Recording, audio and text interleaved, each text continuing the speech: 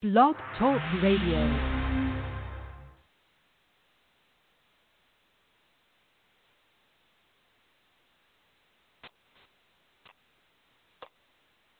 It's April 19th, 2020. Hello and welcome to Working for a Living radio show, where Progressives for Change present opinions that matter. Tonight we're joined by co-host Jeff Brown. I'm your moderator, Roy McKnight. Please remember, good leadership is never about power and control, but rather for the honor and the privilege of serving the members in the interest of the membership. Working for a Living is a member of the Michigan Association of Broadcasters and is syndicated on Blog Talk Radio, iTunes, Stitcher, Listen Now, and Player FM. You may also follow us on Twitter.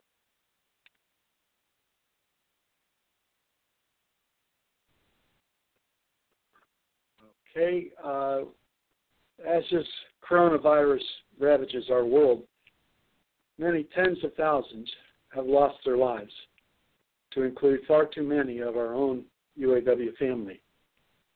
And one unique leader from past times, Reuben Burks, my friend, who I worked directly for as I was CAP coordinator for Region 1C. And since this writing, we've also lost Cal Rapson for reasons unknown. And Cal was the assistant director that I worked for as CAP coordinator in Region 1C. They passed within days of each other. Reuben went on to be the secretary-treasurer of our union at the international level, and Cal moved up to regional director and later to the office of vice president GM department. And while this is far from over, our thoughts and prayers go out to family, friends, and co-workers, all persons this terrible virus has claimed. And may each and every one of you rest in peace. Please let us observe a moment of silence as we revere and remember all those who have perished, and most especially all of our own fallen UAW members. Bring on Jeff. Hi, Jeff. How you doing? I'm good, Leroy. How are you? Pretty good. You know, I mean, this whole thing has got everybody on pins and needles. They're nipping at each other, sniping at each other. They've been, sequestered in their homes. They're quarantined in their homes for, far too long. But, if we don't do it, the alternative may not be as good as we'd like. I get a little cabin fever myself around and try to get out and walk around a little bit every day myself. And I just got a message from one of our sisters out in the Heartland, I guess you'd call it. And she said she's put on 10 pounds. She's walking 10 miles a day every day for the last 5 days to try and get rid of it. So good for her. And I hope everybody else is taking heed to that as well. Get out and get a little exercise because it's, eventually going to be over and we have to get back to our regular lives. So how was your past couple of weeks, Jeff? Quiet. I've been trying to avoid watching the news, staying off Facebook as much as I was. It's just we had these protesters in Lansing, and it's not a very good thing. Yeah. No, it's not good.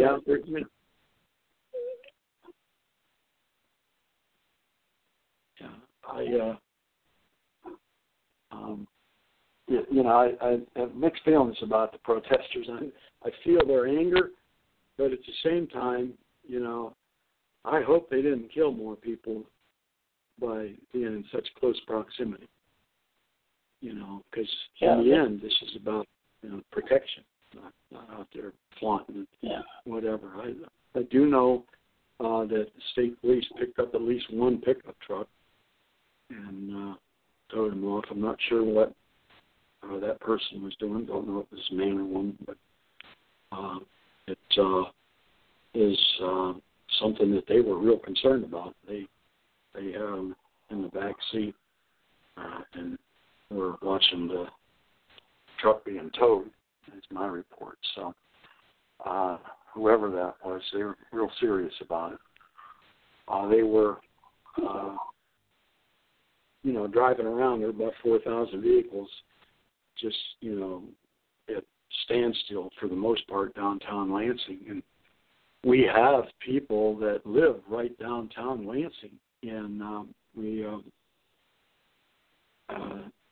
they were on CB radio, so it was kind of funny because our friend wasn't as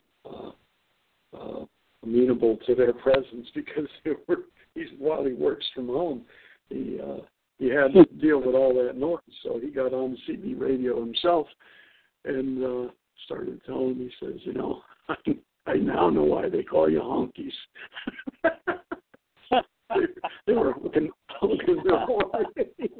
He was pestering them to try to get him stopped. Yeah. That just simply isn't going to happen. He didn't get much work done. That's that. So it was kind of funny. Yeah. The protesters really didn't bother me as much, but they didn't need their guns. Those AR-15s that they had, that was uncalled for. Right. And that's why I think the police were picking some of those people up. They might have had fully automatic, because some of them have, their selector switch on them, and they can change them up or they can modify them pretty easily. And if they have done that, they're a problem with our fine state police in Michigan. That's for sure. And I've been in some tough places in my life, over to Mount McKinley, where they have the motorcycle hill climbs.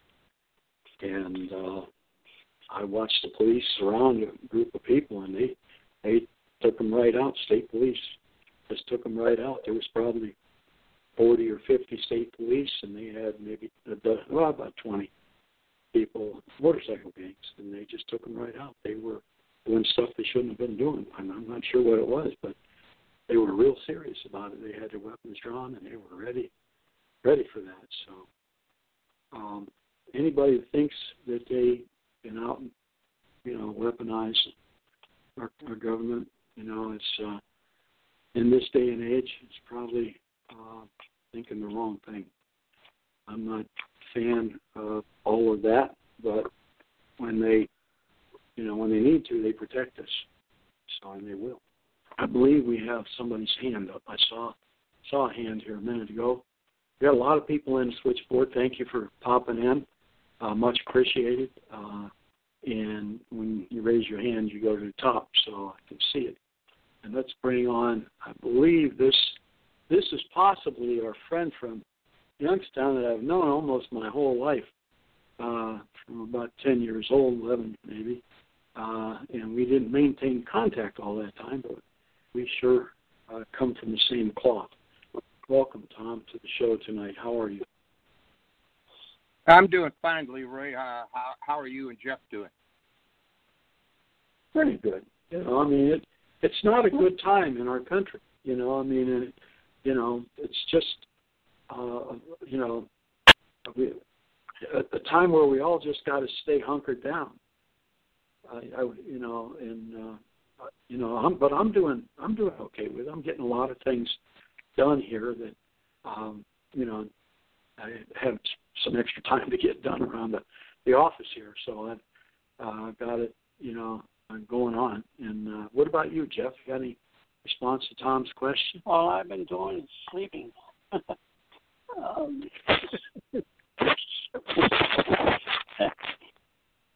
Yeah, seems to be my main hobby. Yeah. Well, yeah, that's all right. I got the same feeling here, Leroy. I called you this morning, and I was bitching at you about not having the radio show on at 7 o'clock. Here it was 7 o'clock in the morning. That's how screwed up this virus got me. Yeah, that kind of, yeah. I think that was, must have been in the air this morning, because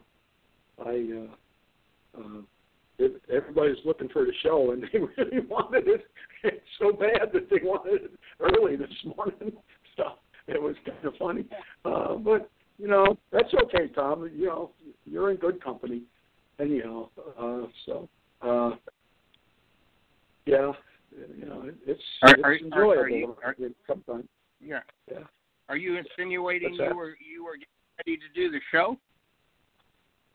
No, I wasn't ready at 7 a.m. I imagine that. Jeff said he had today. It was just like, the day had already been going on for 10 hours. Sorry, guys.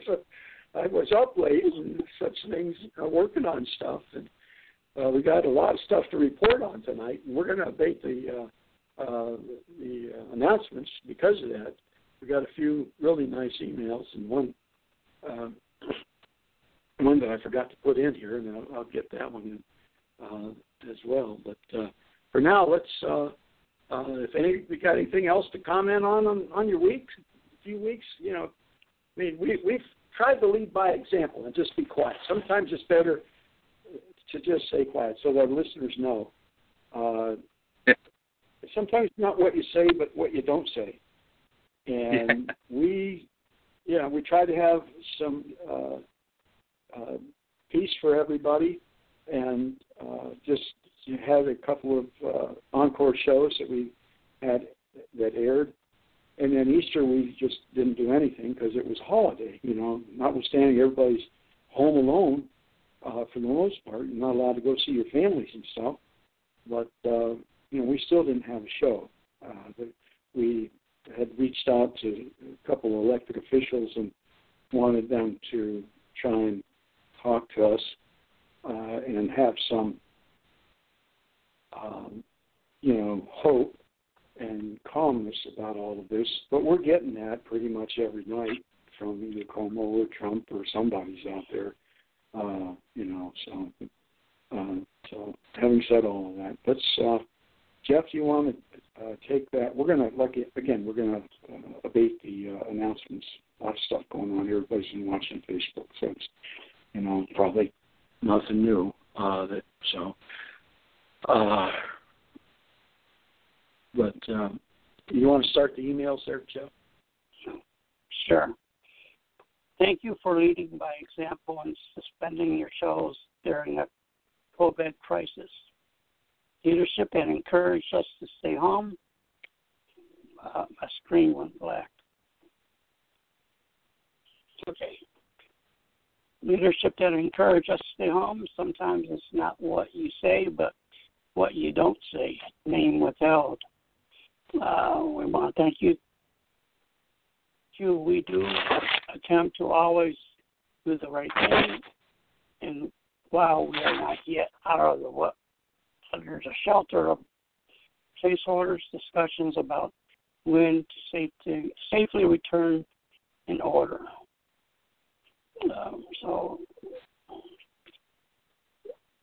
Right. Somebody wrote in and thanked us for not having the show there, and we'll talk more about when it's going to be safe, in our opinion.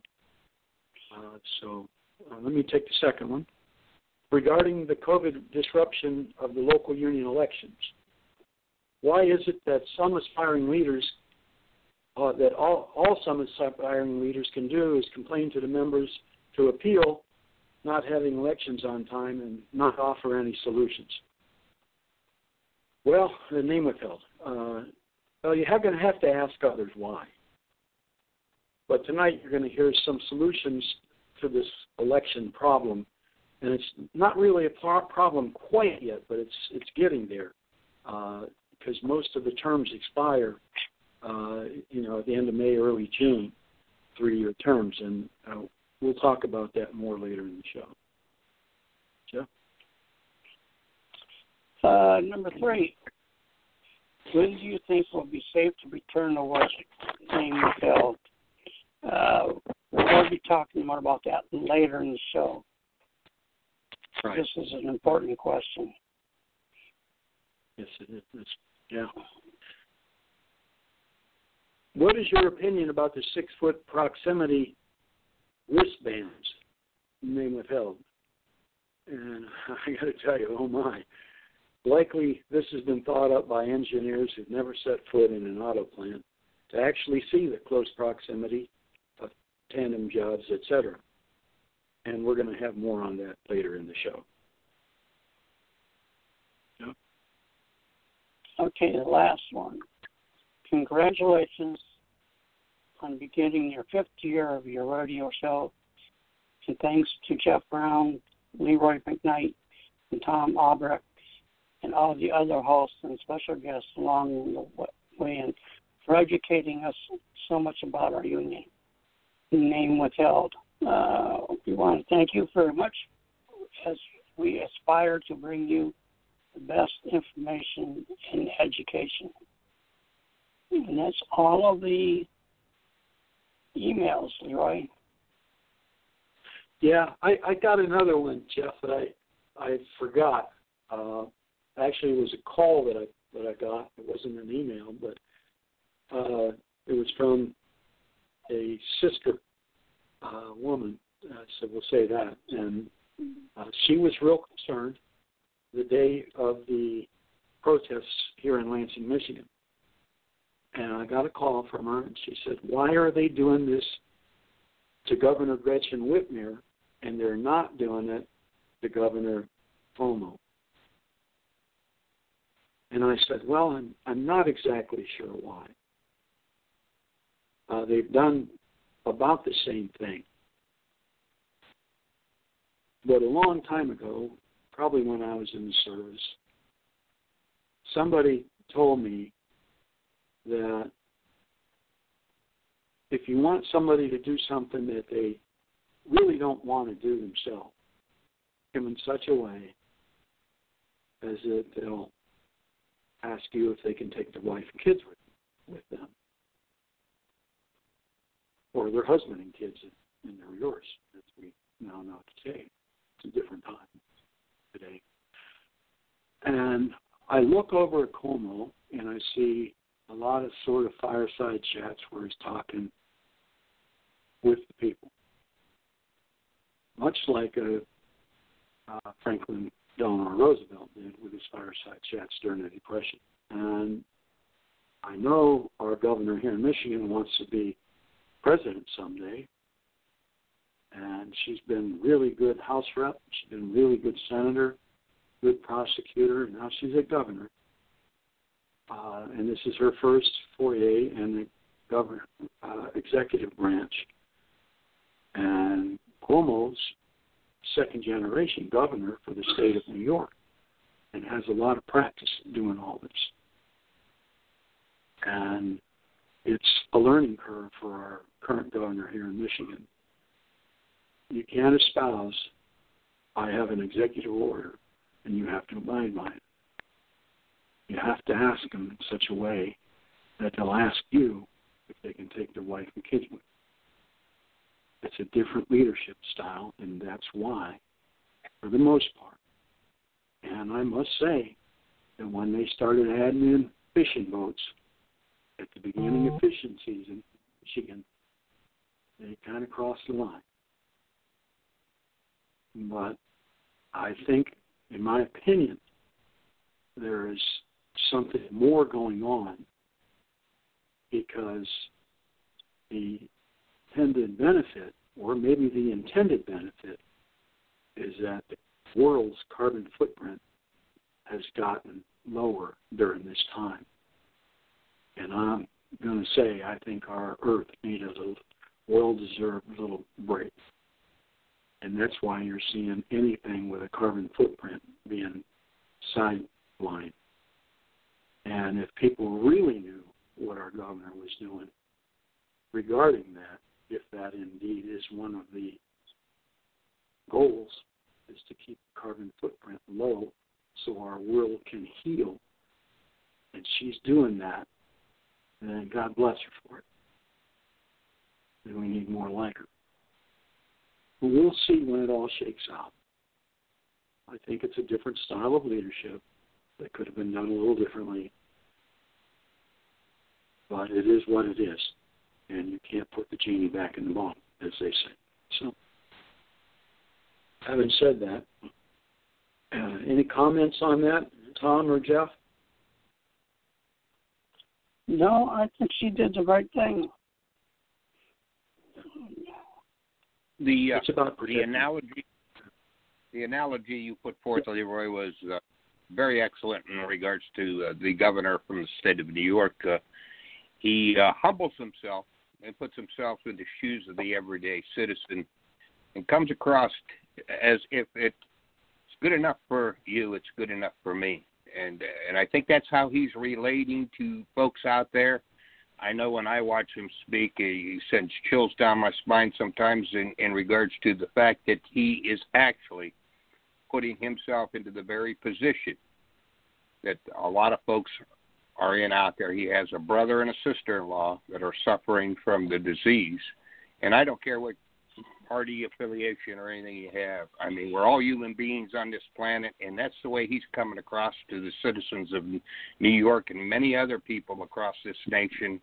And I think you summed it up much better than I could ever sum it up. You hit the nail on the head with your analogy. Thank you, Tom. It wasn't one call. That was the first call I got, but I had a dozen calls on that very issue. Why Gretchen and not Cuomo? So, and I call her Gretchen because I've known her since she's been elected. She's been my rep, senator, and prosecutor. So, I mean, I'm in her corner, but, we all have a learning curve sometimes, and I hope this has been a learning experience for her. And I hope she listens to the show tonight, and I know she does from time to time. And I hope that she can learn just from what we've been said here tonight. So, and I wish we were closer because I would have, as I did. See, I was very successful in the middle 90s, well, most of the 90s, because I coached a lot of people behind the scenes before they jumped out on certain issues. And it worked well, so. And in the end, I must say that we had good leaders that had all their faculties about them and did a good job for our community here. During and after there's still people elected around here that I helped and have helped since. So we're well served with leaders who go out there and temper people before they jump in to the fire and make sure they do the right thing. And we're lacking that lately at the local, county, state, and national level. And we can talk about that another time. But I've had to make a lot of defense for what's going on here lately. And I don't like having to defend that, and nor am I, because we all deserve better. So, and read between the lines on that what you will. It isn't partisan, period. I'll just say that. So let me move the show forward here a little bit. Thank you, Tom and Jeff, for all your comments there and getting through the emails tonight. We have a definition. It's called rabble-rouser. It's a noun, a person who stirs up the passions or prejudices of the public, usually for his or her own interests, also known as a demagogue. Any comments on that, Thomas? Yeah. Okay. Jeff, you want to take the quotes? Go ahead, Jeff. Quote? Okay. Okay. Take the quotes. Like hell is not easily conquered. It's by Thomas Paine. Humility is not thinking less of yourself, but thinking of yourself less. And that's by S.C. Lewis. Yeah. So the first one again, Jeff, I think you broke up there at the beginning. Hold on.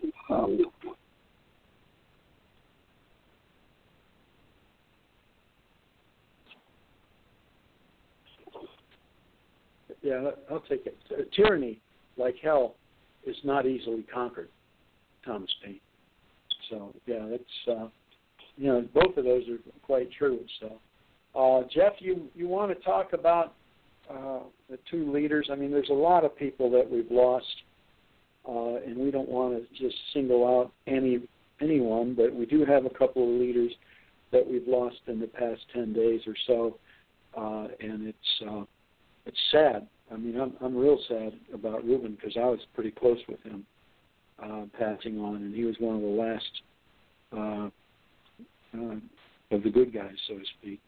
And he was a Walter Reuther appointee. But Jeff, you want to talk about it? I mean, you knew my own affinity for and friendship with Reuben so much that you saw a button online, Burke's Team, and you bought that for me, and I much appreciate that, Jeff, and say that in front of everybody. But I know you know quite a bit about them as well. If you want to report on that, please. I didn't know either one of the gentlemen well, but I had heard a lot about them, a lot of good things about them.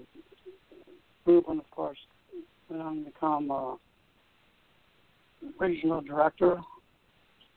And then the last I heard of Dave Kerson, and I heard his name a lot, especially during contract times, because his name will be all over the place. He ended his career as a member of Congress. He finished out somebody's term. I don't know why. I did try to look it up. But both those gentlemen were very powerful and well respected in our union, and they will be missed. Good guys. Reuben did just amazing things for problems in the community and problems within our UAW that he was able to navigate and correct. He did a good job of it without beating his chest in front of everybody. And Cal Rapson had, he held a lot of offices, probably the most two distinctive ones, notwithstanding he was a regional director, but in 1982, he was the chairperson of the national negotiating team before he was on staff. Again, chairperson of the national negotiating team in 1982. And then later, he was regional director, and then he rose to vice president of General Motors Division, and he was vice president during the 2007 GM UAW contract and oversaw that during that time. So those were defining moments about him. So I think I'll leave it at that. Unless you have anything more to add, Jeff, or Tom, do you want to jump in on Jeff's report and add anything? Had a few meetings with Cal Rapson right around the 2008, 2009, 2007 time frame when Lordstown was looking for a product. Actually was instrumental in getting us a new product for the facility. Steadfastly stood behind the leadership of the locals out there in helping to attain, at that time, it would have been the new Chevrolet Cruze to be manufactured. We were coming out of a 6-year cycle with the old Cobalt, And he actually spoke to several of us in that time frame at a local tavern. We went for dinner and lunch, and very personable, well-liked gentleman by all members that attended the meeting. I can't speak for everybody. I mean, people think differently of different people for whatever reasons. But he was a very enjoyable person to be around and to talk to. And if you had a question, he was one that said, no question, it's dumb. Only he could give a dumb answer to the question. So he was that kind of guy, and very helpful, very warm, and it seemed to be a kind-hearted individual. Ruben, I wasn't around at all. Of course, he was up there in Michigan, but from what you have expressed and what others that I have talked to had nothing but great things to say about that gentleman. He was certainly a people person, and he wasn't one of those that walked around with a chip on his shoulder. There's a lot of leaders out there that need their egos massaged all the time, you know, and we have them in local government, state government, national government. I think we've seen enough of that for a while, but both gentlemen seemed to me that they really were in time, and I only could say this, I wish we had a lot more like them today. Yeah, thank you, Tom. Yeah, I agree with what you said, Tom, and both of them were very personable, and they were both, I mean, I had a special relationship with Ruben because I worked with his son for 20 years before he passed away of leukemia. Ruben's son, Donnie, was instrumental in type and cross-matching bone marrow. And probably I've heard experts say that Donnie Burks knew more about the bone marrow type and cross-matching than anybody else on the planet. And that's the kind of son that Ruben raised. And I was a friend of his for a good long while, worked with him for a good long while as well. But both of those men are very personable. They didn't get to be high-level union leaders without having some nice personalities. You know, I mean, they were, they were always kind to me as I worked directly for both of these men.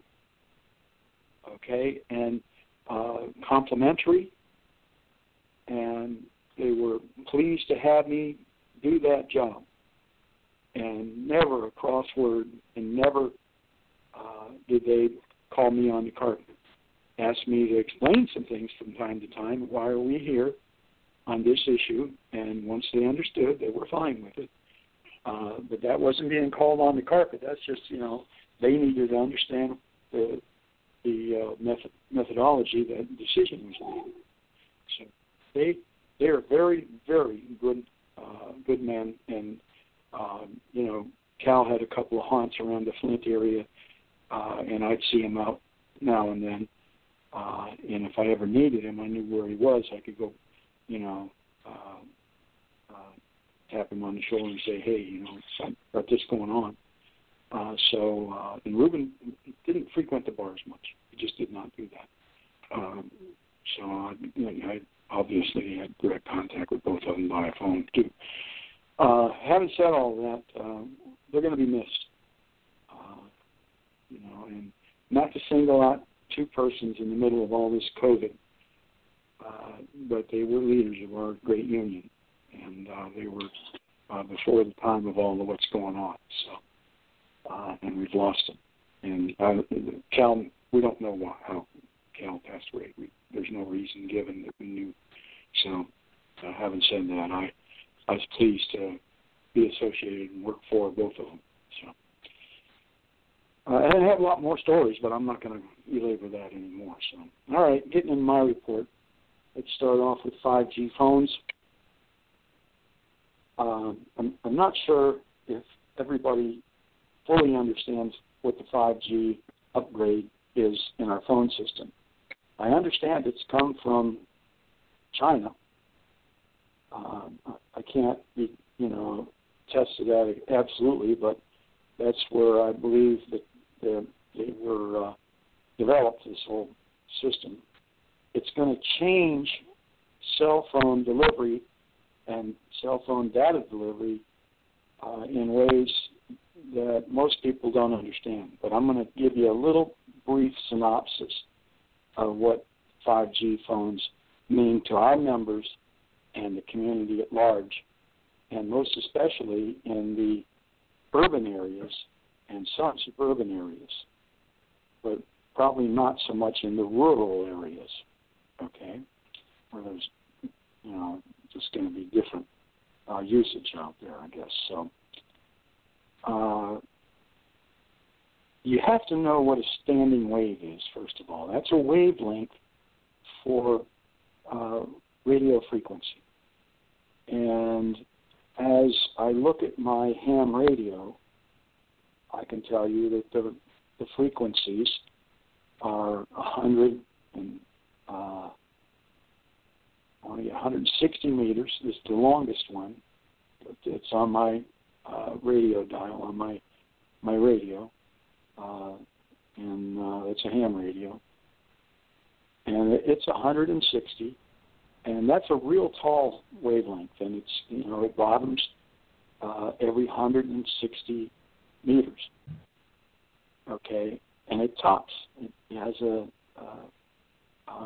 apex at every 160 meters.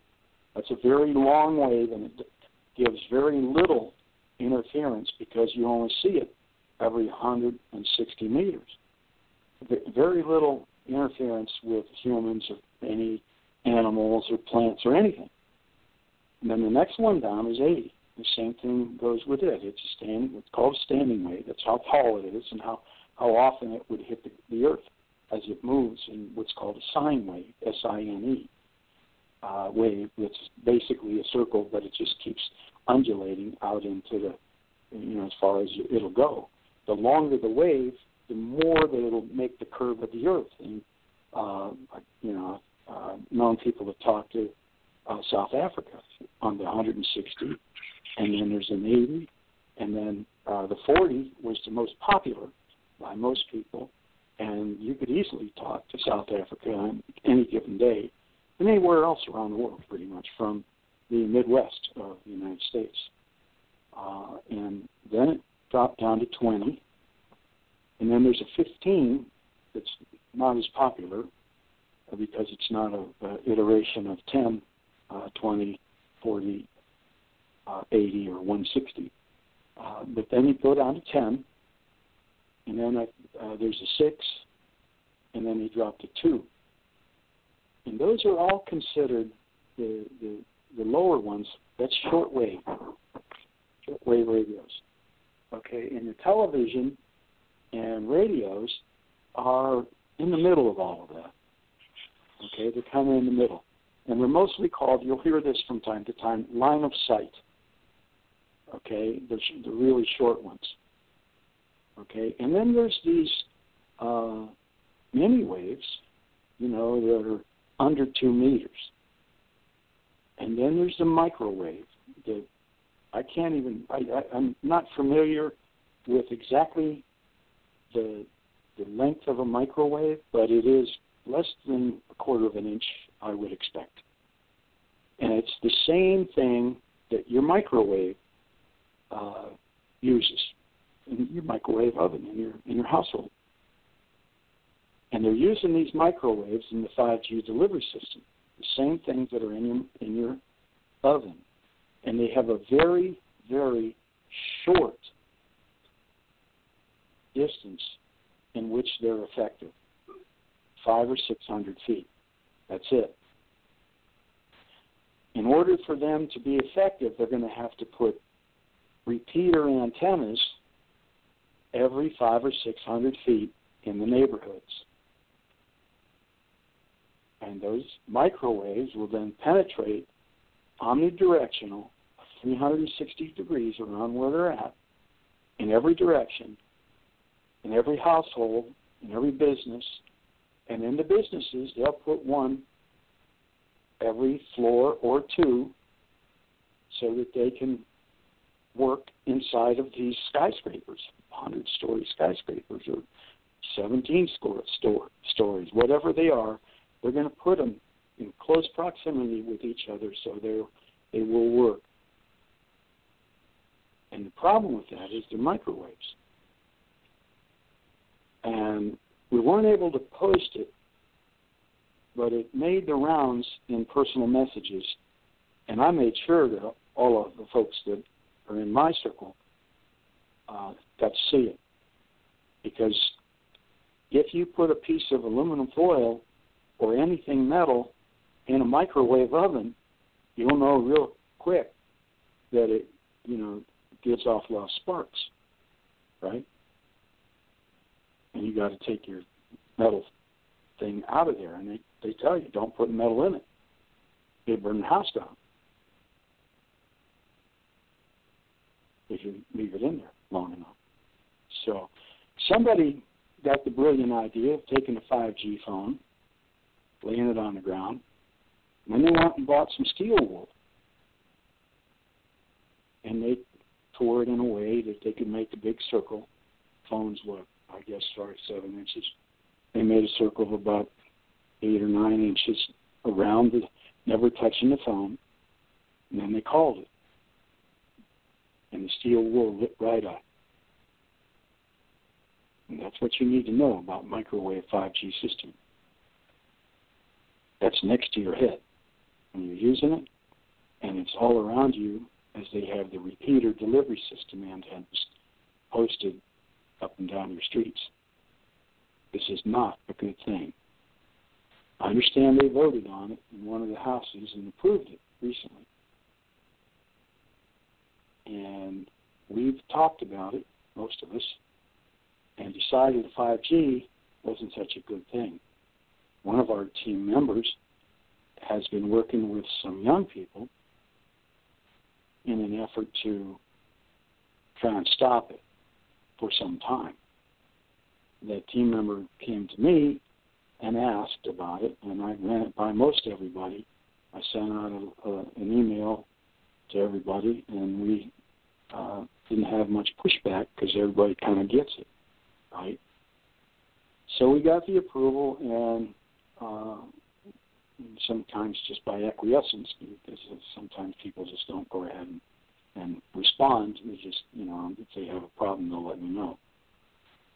So we got a letter, a template letter, to be mailed to Congress and to anybody you want to. And we put that on the website, .com. It's called 5G Opposition. On the left sidebar, it's the top page that you can see. And then you just click on that and go to the page. On the page, again, it has the letter. You can copy and paste it. And then there's a PDF that you could download or just look at, and everything in red on the PDF has to be changed on your letter that you copy and paste into a Word document, right? So you got to change the date. You got to change the congressperson or the senator or your local people. And, of course, you got to change your name and print your name and the date that you sign it. And pretty much everything else is just there for you to just go ahead and mail in. It's kind of done for you. And we're going to ask you, everybody's sitting around with nothing to do, and they're all, wound up at each other. Let's try and do a positive thing while you're off. Won't take you probably half hour. Copy it, paste it into a Word document, change what you need, and send it in. We got a million members sitting around right now, can't leave their house. And this is one thing that's going to affect us in a very negative way. And we're asking you, from Working for a Living, to please take a look at just going out there and downloading the letter. Once you have it downloaded and you see what you have to change, the red portions, the names and dates and stuff, and your name, and then there's also a link on that very same page that takes you to another page that we've set up years ago that'll give you your current representative's name and address, and maybe their email. You can send an email if you want it, okay, as an attachment. Simple enough to do. So if you can do that, I think it's going to send a message like no other to the Congress that we elect that's supposed to be out for our best interest, and this 5G system can't be in any way in our best interest. And if you think about where it originated, especially given the virus that we're now enduring, and I don't want to get into conspiracy theories or nothing, but let's just take a look at the origin of some of this stuff and how bad it can be for us,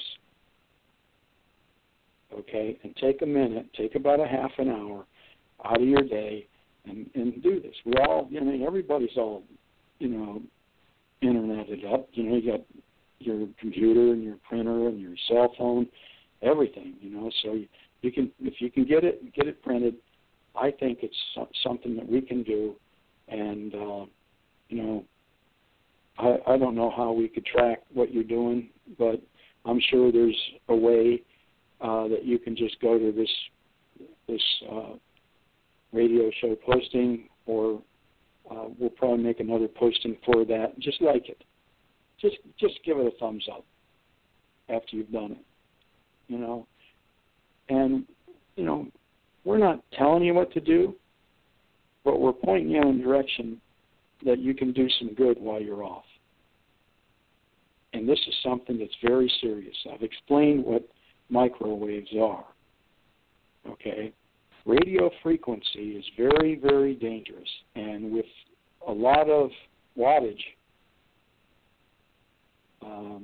like they have on ships, they got to shut all the radios down when the guys go up to climb the masts and go up and repair the radio antenna wire.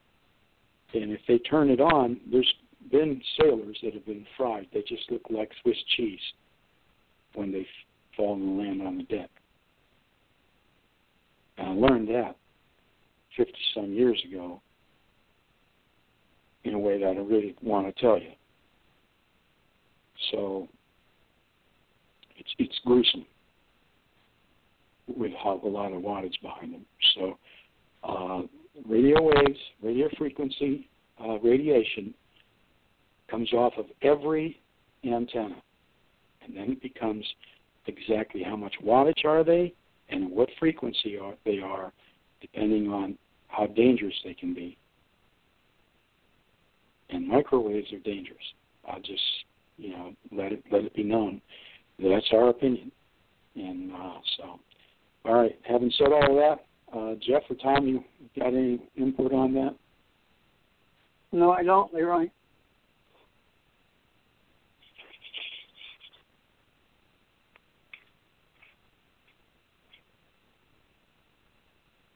Tom? You with us? Here you go. Hello, Tom. You still there? Yeah, I'm here. I'm sorry. Okay. You got any comments on it? Yeah, the only question I would have on that is, I'm sure there's a lot of listeners out there that would like to know how you had the experience with the RF burn. It wasn't while there was a rally going on up at Lansing, and you were over at your friend's house, and you were moving some antenna around so they could talk to somebody on the CB, was it? No, it was a military experience, and it wasn't pleasant. Right. That's far worse. Oh, yeah, that's far worse. RF burn off an antenna will definitely do some harm to you. That's for darn sure. I thought maybe it was while you were over there helping. Oh, no, I wasn't over.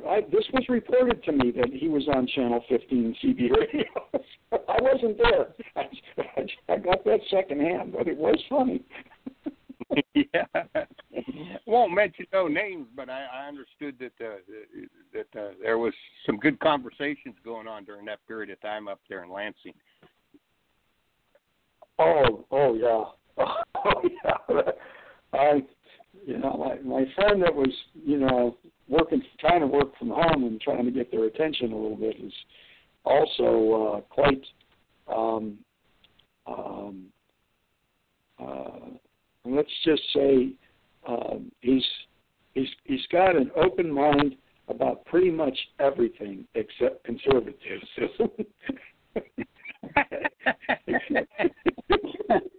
That's the nicest way I can put it.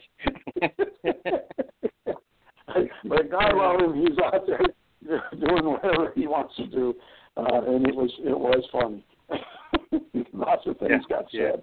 I don't want to be carrying too many tales, but it was it was a funny day. It was an interesting day to say the least. So. Yeah. Anything else? No, that's it. I was just curious because we had a conversation over the telephone the other day when that was all going on, and you had told me about that experience, and I thought that you got too close to the antenna. No, I wasn't there. I was working on other projects, and so that everybody knows. I mean, this whole unemployment thing is new to a lot of people. And we have some retirees that actually own some businesses that are affected by this. UAW members or retirees that own businesses, and some pretty healthy businesses. And they needed assistance, and they weren't getting it. So I called my house rep and got a little direction. And my house rep gave me enough to where I could go and assist them. So I've been doing that. I probably helped, I don't know, more than a dozen people in their getting money for their businesses. They were UAW members, and also more than a dozen sane people that were qualifying for what's called pandemic unemployment assistance. And these are building loyalties for people. When you're getting them real money, they become pretty loyal. And we're one-stop shop here. We try to do everything for our membership that we can. So hopefully that's going to work out for all of them. And they're not done yet, so we'll have to. I got a couple of calls I got to return as soon as the show's over. So that's what I was doing when all that stuff was going on. I was helping other people. Some people don't understand how to do that, but that are aspiring to be in charge. But we, on our team, do it on a regular basis. So we thank everybody on our team for doing that too. Let's talk a little bit about the local union elections. We talked a minute ago, and somebody sent in an email, but also the terms of office are going to expire pretty soon for a 3-year term, right? And how do you run your union if you do that? Well, if you're like a lot of the also-rans, you just tell all the membership to put in an appeal and bitch about it. Here, we're going to say there's some things that can be done. The terms of office are set by the local unions in their bylaws for the most part. And because the International Executive Board, as much as they're hated right now, is responsible for the running of the union. And by the way, everybody's oath of office. I know some of them are holding court but never held office. And having never held office, they don't know that the oath of office says that you, and when all else is unclear, you're supposed to use the dictates of common sense. And that's in the oath of office. Again, some have never held office, so they don't know that. They've never taken it. Few actually have even attended union meetings and out there wanting to be the leader. So, and they're saying they should appeal. Well, okay, appeal. Here we're going to say that the federal law Title 29 U.S.C. 481B says that terms should be for no less than 3 years for any union official. And the next ones that are elected would be, if you go to the cycle that we're currently in, May and June, they get put into office by June. Then their term is going to be shorter if we have to postpone the elections until July or August or whatever. They take the oath of office when they're installed.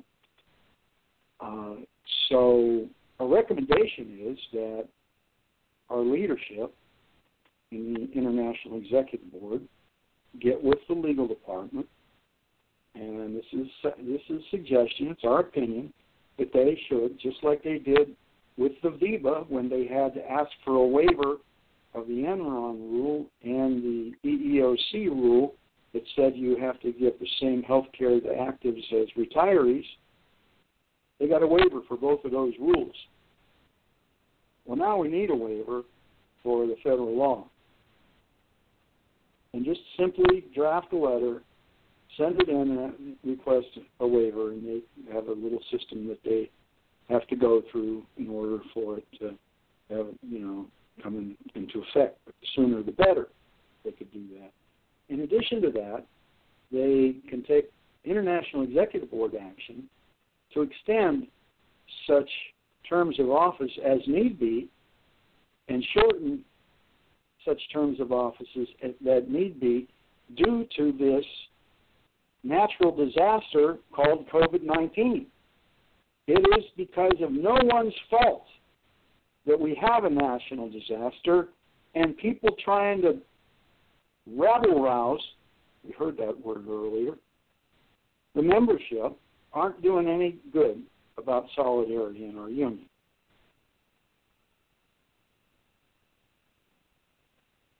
So we're going to try and, offer a solution, and not going to support any appeals on this matter. We have an appeal that's been moved up to the Public Review Board, and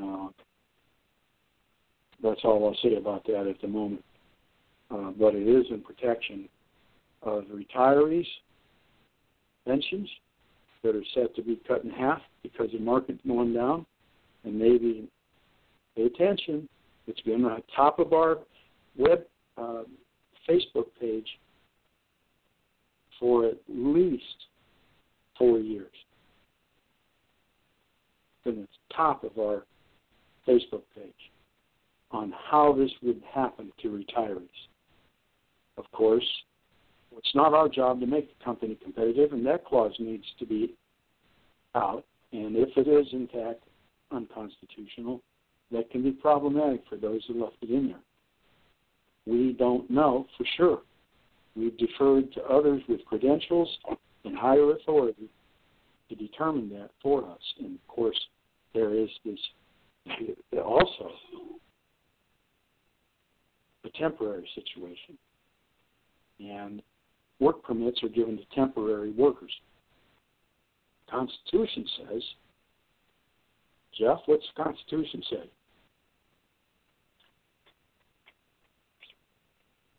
Repeat that again.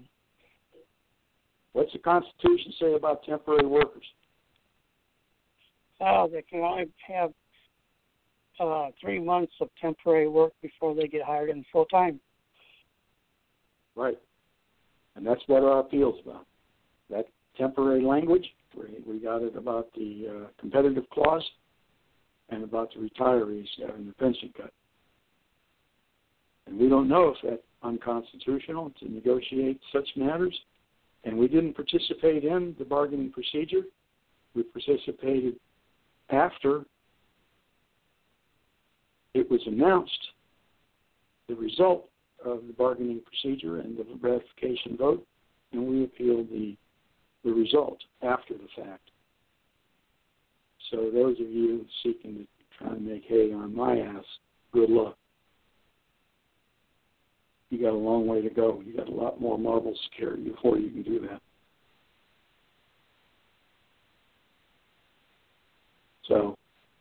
having said that, anybody got any comment on the offer of a suggestion, resolution, solution to this local union election situation? Tom, or let's start with Tom this time. No, I don't have any suggestions. You hit the nail on the head, and I think that the procedures are clear, and that should be a primary concern to the international to make sure that information gets out to the locals in regards to what's going to be happening down the road or what they're thinking about, so everybody's on board with it in the form of a call letter, and they may have to go up to Detroit or something. But here again, we're in different times that maybe have to be done with a telephone call instead of large groups of people. So I would have to say they're going to have to do a lot of teleconferencing, or what's that thing the kids are using now? Zoom. You know, the education online. So I think you hit the nail on the head again, Leroy. Well, you know, it's going to take a little more than just somebody saying it. You're exactly right. There's a process, and they have a leadership meeting every November prior to the Constitutional Convention, and in my opinion, that's been disabused quite a bit. But that leadership meeting is the same kind of thing that the presidents and chairpersons go and determine such things as this. And then once you get buy-in by the local union leadership on it, then you can take an act on it. But it isn't just the president or any member of the IEB saying this is the way it is. There's a process, like you just said, Tom. And I was probably remiss in not outlining that, but they know what they got to do. And thank you for bringing that out so that everybody now knows what they're supposed to do. And exactly right. Jeff, you got anything to add on it? No, I don't. Okay. You did a good job. Yeah, thanks. We're trying. We got a couple more things here. We had some youthful exuberance on the matter of Roy Gamble's election and who should have recused himself and who should have not recused himself, and who didn't that should have. And the tenet of personal interest and that denotes conflict of interest means just exactly that. Do you have a personal interest in making a vote? And there's all manner of federal law, actually. There's two federal laws. I actually quoted them in an appeal here recently. And one's a CFR and one's 29. It's 29 USC, and I can't recall exactly the number, but it's two types of federal law about, and that's actually in Article 7 of the Van Griffin Act. So they were talking that it was in 6, but it's 7. Having said that, anybody with a personal interest in an election or a vote of any kind should recuse himself. And that happens all the time in local, state, federal government. They have a vested interest because they have a financial concern or a personal interest.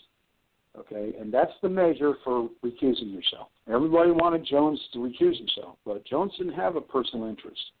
The only thing he had was an interest in seeing that the UAW's water was carried, the membership's water. He didn't benefit by making a vote in any way. He had no personal interest in it. He had an interest for the UAW. But the 3 vice presidents who made most of the noise in the minutes did have a personal interest because they were all aspiring to be president. Jones was going to resign the next day, or he was going to take a suspension the next day. He was still president. But the 3 vice presidents had an obligation to recuse himself.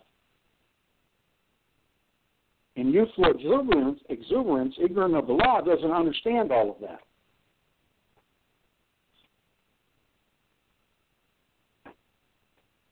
Cindy wanted to be the first female president. Rory wanted to be the first African-American president. Dee just wanted the status quo. But there was somebody under the gun already that knows more than we do about the corruption in our union. And he picked Rory. And everybody needs to understand that. And stop dividing up picking unions. Get a little bit of information, about half a minute's worth of knowledge, and you go out and start writing crap. That most of it's irrelevant, and half of it not true. And certainly not abiding by the law. The measure for recusal is, do you have a personal interest? I have administered that at the local, region, and state levels as a leader in our community. Many, many times. I'm sorry others lack that experience, but now you have it. At least the knowledge. Okay. Last issue. Any comments on that, Tom or Jeff? Tom first. I would only say that in this instance, what you expressed is solidly true to the best of my knowledge. And here again, the person delivering the message always opens his program with what phrase, and only you can repeat it and say it because it comes from an honest heart that is truly a benefactor to knowledge from past experience, from people from, as the younger folks would say, ancient times when the Union was the Union. And I think part of that phrase is opinions that count. And here again, you can count on that opinion. Jeff, got anything to add about the personal interest? You did a good job on it, Leroy. Okay. Well, okay. Thank you, Joe. You know, I was CAP coordinator for 11 counties. And what that means, you have to try and get people elected in 11 counties, but also hold them to account. To put the best face forward for the people that we endorse and represent our members in the community. It's a tough job, and it's not being done properly anytime lately, or we wouldn't have stuff going on like we do. Because we, the members of the UAW, are a substantial and significant political force. And that needs to be echoed in all of the halls of government. And you can repeat that from me when you're talking to your reps. Okay, the last issue, COVID and when to return to work. Just before the show, one of the members that are in our group that I've known since the day the member hired in sent me a video. And it was a young man saying that, these rallies, et cetera, in Florida, people running around close proximity without masks aren't doing anybody any good, especially themselves. And he said, we have to use some common sense. And he went on to articulate about a man and a woman, husband and wife, that died, that were friends of his. Had a nephew that died, friend of his. Co-worker that died, friend of his. He's tired of seeing people die from COVID-19 because of other stupid people running around wanting people to go back to work too early and walking around in public without proper protective equipment. Gloves, plastic gloves are available. The masks are a little hard, but they've turned us loose. A lot of cottage industry masks, there are seamstresses out there making them up and essentially giving them away. I've had a couple given to me. And as you know, I bought mine, 3 months ago for all of my friends here that are close proximity to me. A little foresight. And there's always a matter of the 300 million masks that we refused to come here. And while they might not have been good for surgical masks, they could have been put on the public. After all, we saw China didn't get a handle on it until they put masks on everybody. And if you look back 100 years ago, in 1918, there were signs, don't wear a mask, or wear a mask or go to jail. So it was worse back then. All we have to do is have some common sense, sit at home for the most part. If you want to go out to the park and walk, do it in a way that you're not close to anybody. You've got to get out of the house or drive you nuts. Get your groceries, go to the bank, go to the pharmacy, get what you need, and stay home as much as possible. Sanitize everything around you. Because I have contacts, I got cans of sanitizer. Claire makes them, C-L-A-I-R-E. They're industrial, and they are the same thing that they clean up ambulances with. And I've been given 3 cans of that, and I spray on everything around here. Notwithstanding that, I and most of my friends think I had it several months ago because of my close proximity to the airport passengers. So we have to have some common sense. And this isn't just us as human, the human beings in our society. This is the leadership that directs us, whether it's a corporation or a union. And we need them to have our best interest in mind in all of this. Hoffa expressed it probably best here a few days ago, and I posted it out on my page and some other pages. I got a lot of feedback on it. Yes, please keep us safe. Others just, I'm ready to go back to work. Well, just because you're ready doesn't mean it's safe. And these wristbands that they want to, there's been all manner of discussion about them, not the least of which is the notion that what's it going to be if you're working around a finished product? Are you going to be scratching the paint on the vehicle? They're not allowed to wear belt buckles in some jobs. Now they're going to put a wristband on them, probably a metallic wristband because it has to have a proximity meter in it. And oh, by the way, as we discussed earlier, what about the tandem jobs? And what about the jobs that are just simply in close proximity to one another? And what about the person that's a little older and a mask reduces the oxygen level by about 15%? And they get winded faster. Or somebody that's younger that has a lung capacity deficiency.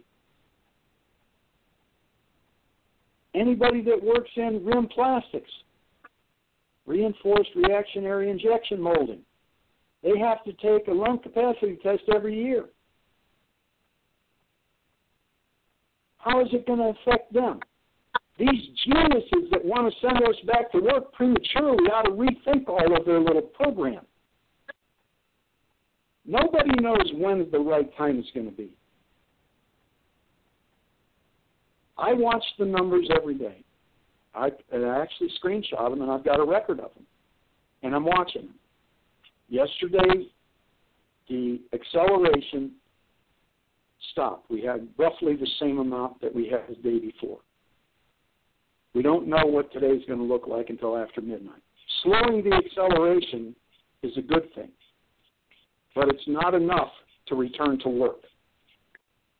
We need that to virtually come flatline like China.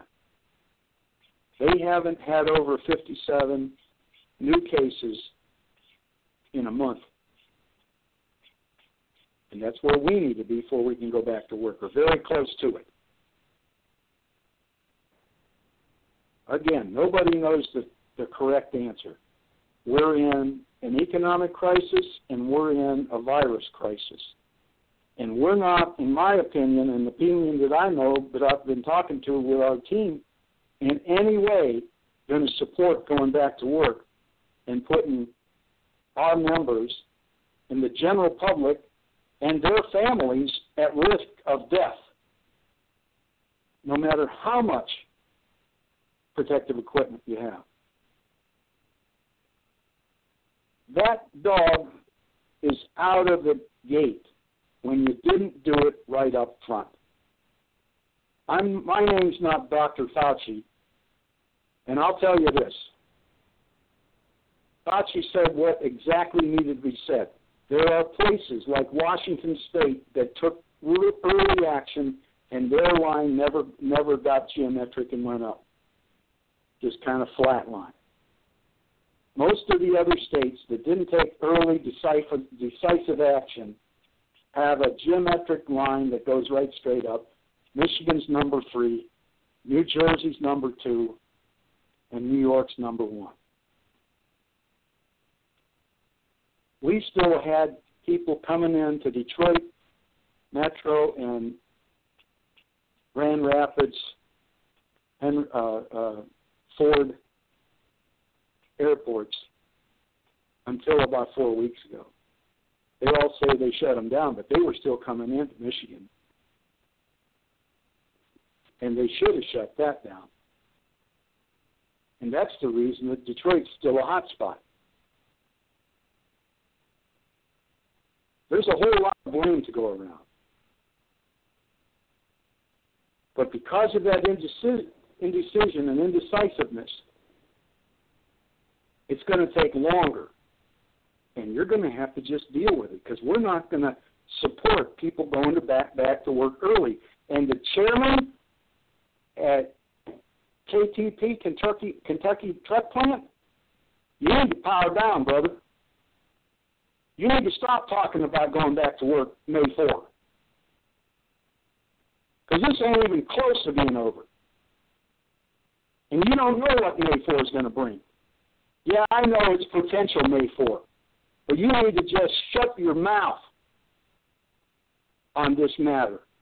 Other people need to make the decision. We're not making it, that's for sure. But we're not going to support going back early. And you are.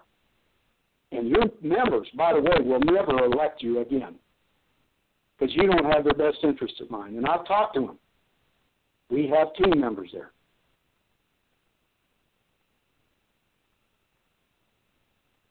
Everybody just take a chill pill. Stop trying to make a name for yourself.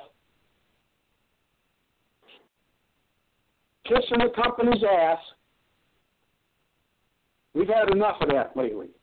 Most everybody is tired of being at home. But we got to be patient and use some common sense about this. When the numbers justify it, then we can support it, but not yet. And we're watching them daily. Anybody who needs them, I got them. The answer is not yet. And not in the foreseeable future.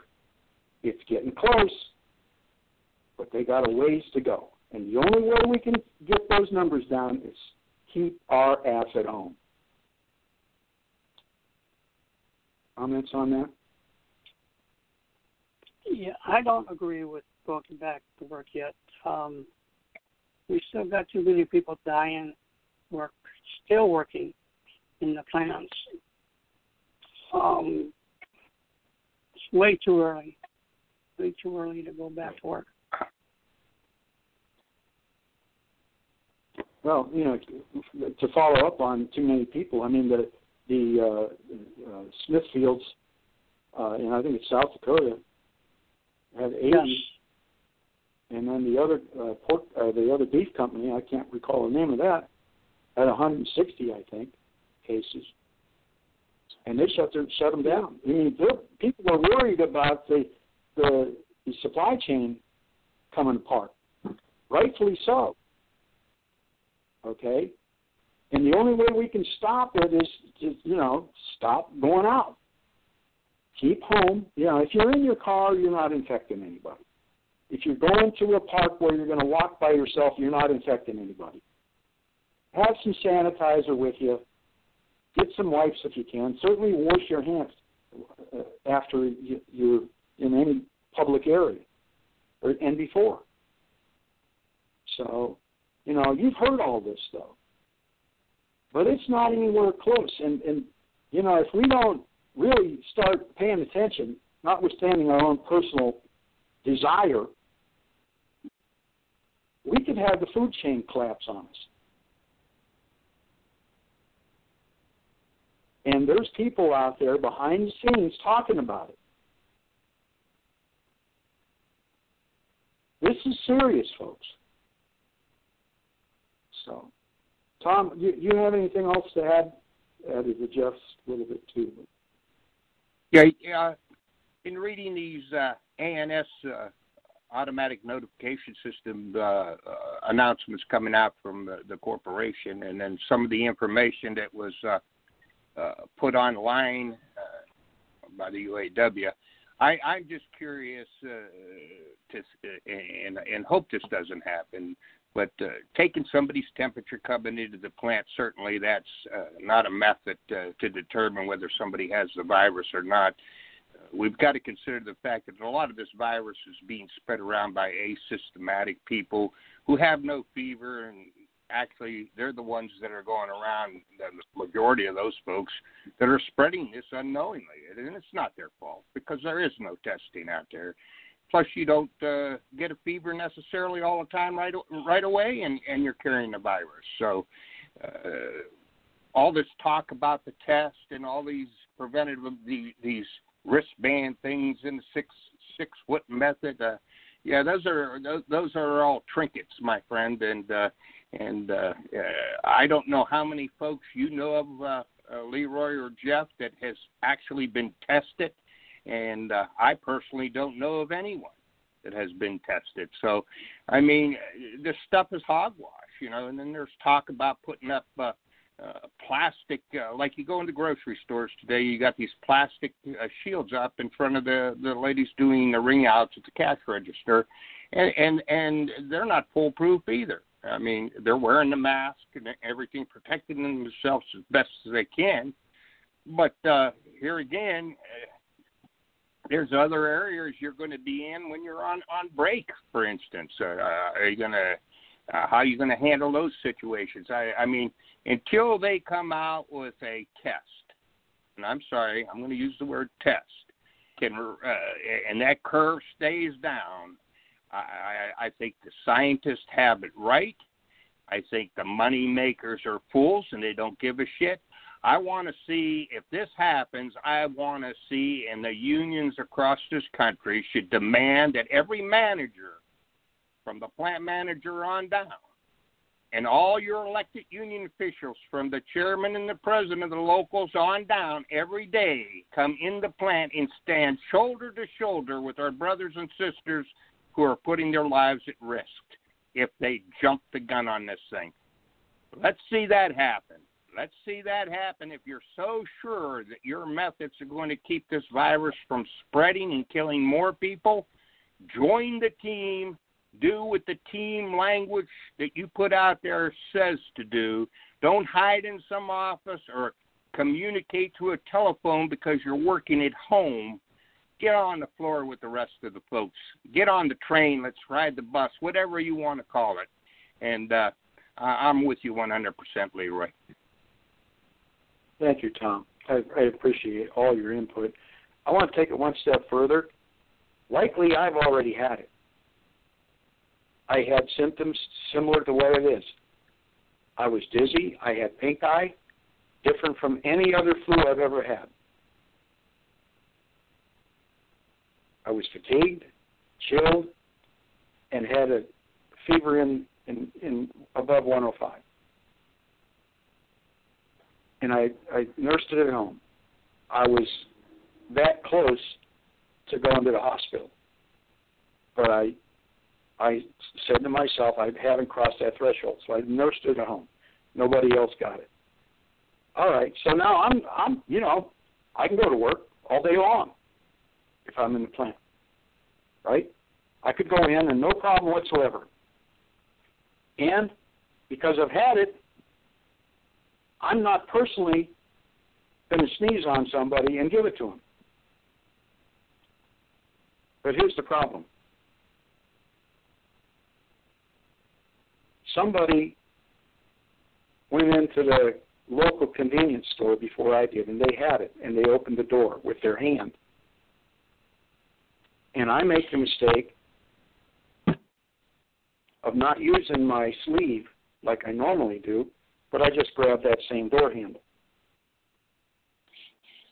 And while I just wash my hands after leaving home going to the work, let's use that scenario, now my hand's affected. Now, I'm not going to affect myself. I'm never going to show a temperature. But I got it on my hand. And I go through the turnstile, push it, using my hand, go to work, touch parts, using my hand, wash my hands after 30 minutes, and get rid of it, but it's on the turnstile and on every part that I touched. Some of these jobs you can't use gloves with. And we'll say that's one of those jobs. How many people got infected behind what I just did? We don't know. But it's a risk that you cannot test for. The virus is invisible,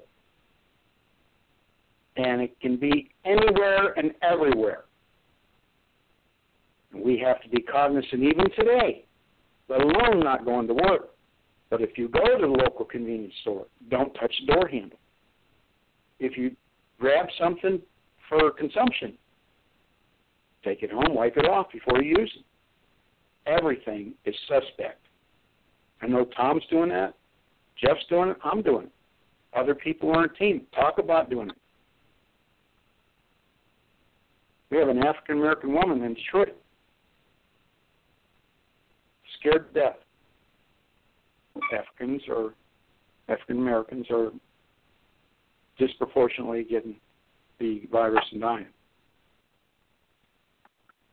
She's on a task force for that, but she's only doing it by Zoom.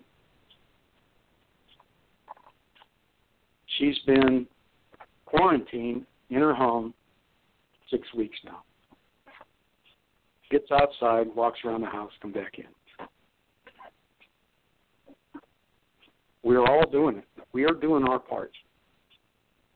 If I go help somebody, I wash my hands before I go in. Wash my hands while I'm there. Wipe off any computer keyboard. Finish what I'm supposed to do for them, help them. Wash my hands as I leave. Spray my vehicle with my sanitizer on the steering wheel. My own hands, I wash them with it, the sanitizer. I'm not taking it anywhere, and everything is suspect.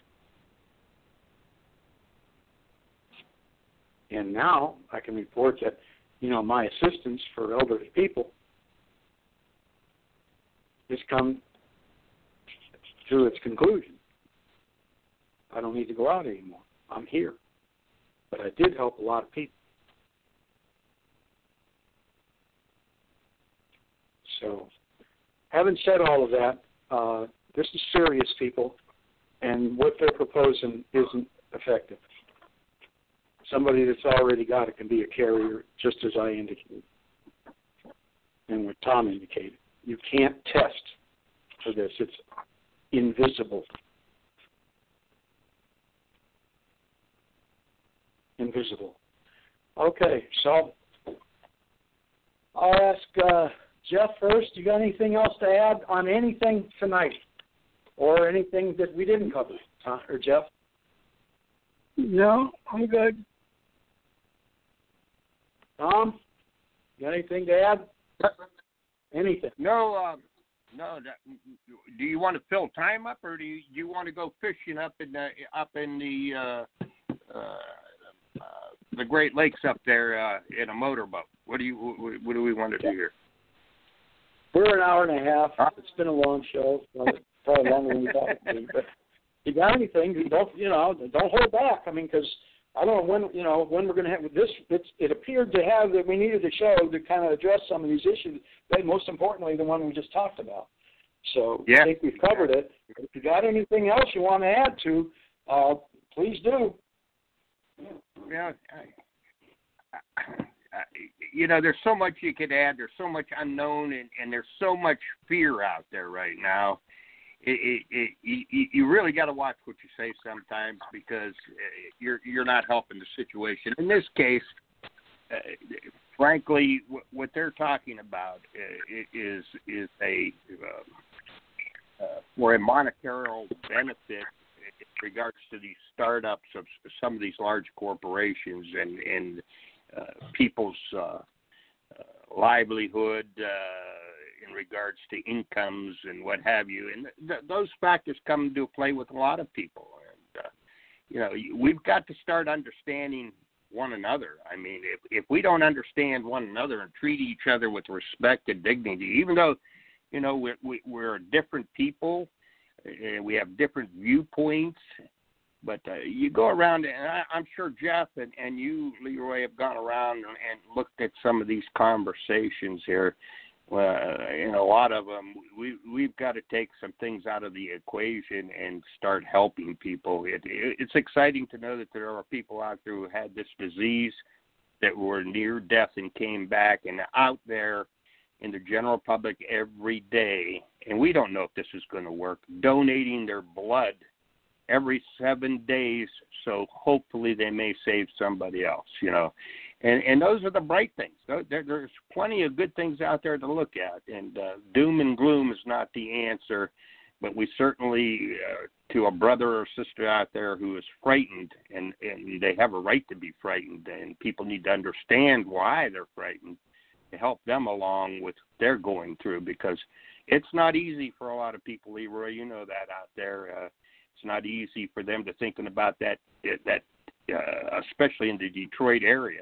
You go up there and think about going back to work right now. I mean, it is too early for some of those folks out there to even think about. But there's a lot of these things that I've seen posted that really I don't think are going to be beneficial to anybody. It's just an excuse to open the doors. So we'll see what happens, and I hopefully we don't resort to what's the expression they use, Leroy? I think I'm going to use the right one here. The herd mentality. Yeah. Is that the right expression? Yeah. Blow it to the wind. That's it. Blow it to the wind, my friend. Herd mentality. So God bless America, and I thank God I have friends that I can talk to every day. Sometimes reel me in when I get out there on a limb, and I know we've all done that. So I'm with a great group of people that support me in regards to issues when I'm down. I can pick up the phone and talk to them, and sometimes they say, no, Tom, you're right, and tell me why I'm right, because sometimes I don't even understand why I'm right. But that's what a true friend will do, instead of arguing with you and taking it to a point of argument, rather than, understanding that person has a problem out there, and it's a real problem to them. It may not be to you, but to them there's a problem, and we've all got to understand we're all in the same boat. But it's not always the same circumstances why we're in that boat, and we've got to understand we're unique to each other in some regards, but in other regards we're so far apart. So that's all I got to add, Leroy. I how much time do you got to fill? Oh, we're good. I just add to what Tom said. Is, you know, he's still talking about the COVID a little bit and how we need to be patient and have some common sense. But if we go back to work before it's time, it can make it a lot worse than what we're seeing already. Because places that have not been touched could be if we go back to work too early. And I'll leave that to the leadership of the corporations in our union. Please pay attention, that's all we're asking. Thank you. Thanks to both Jeff and Tom for their wonderful support in all of this.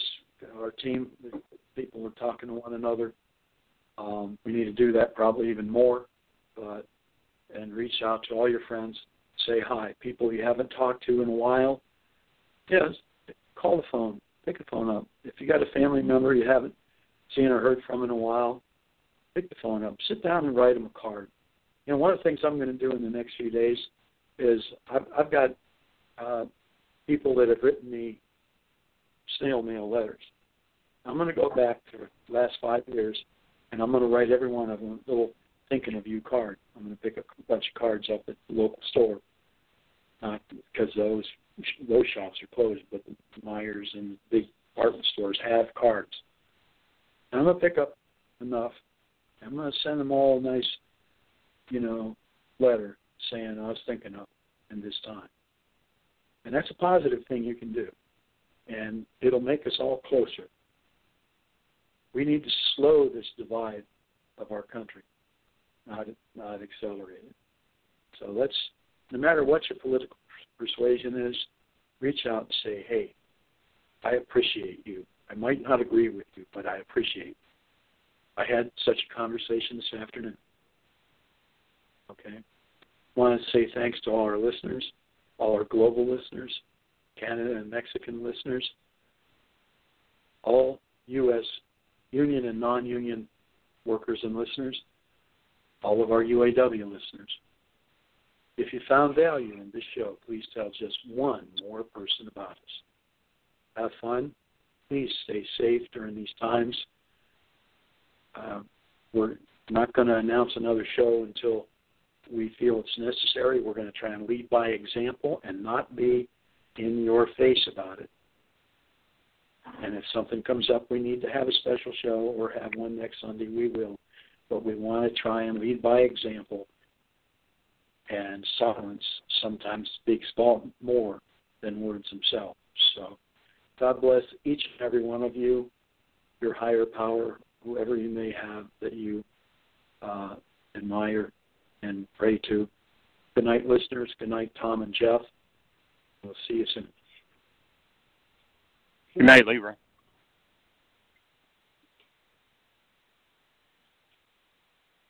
Night, Jeff. Night, Leroy. Good night, listeners. Have a good one. Bye-bye. See you soon. Maybe next week, but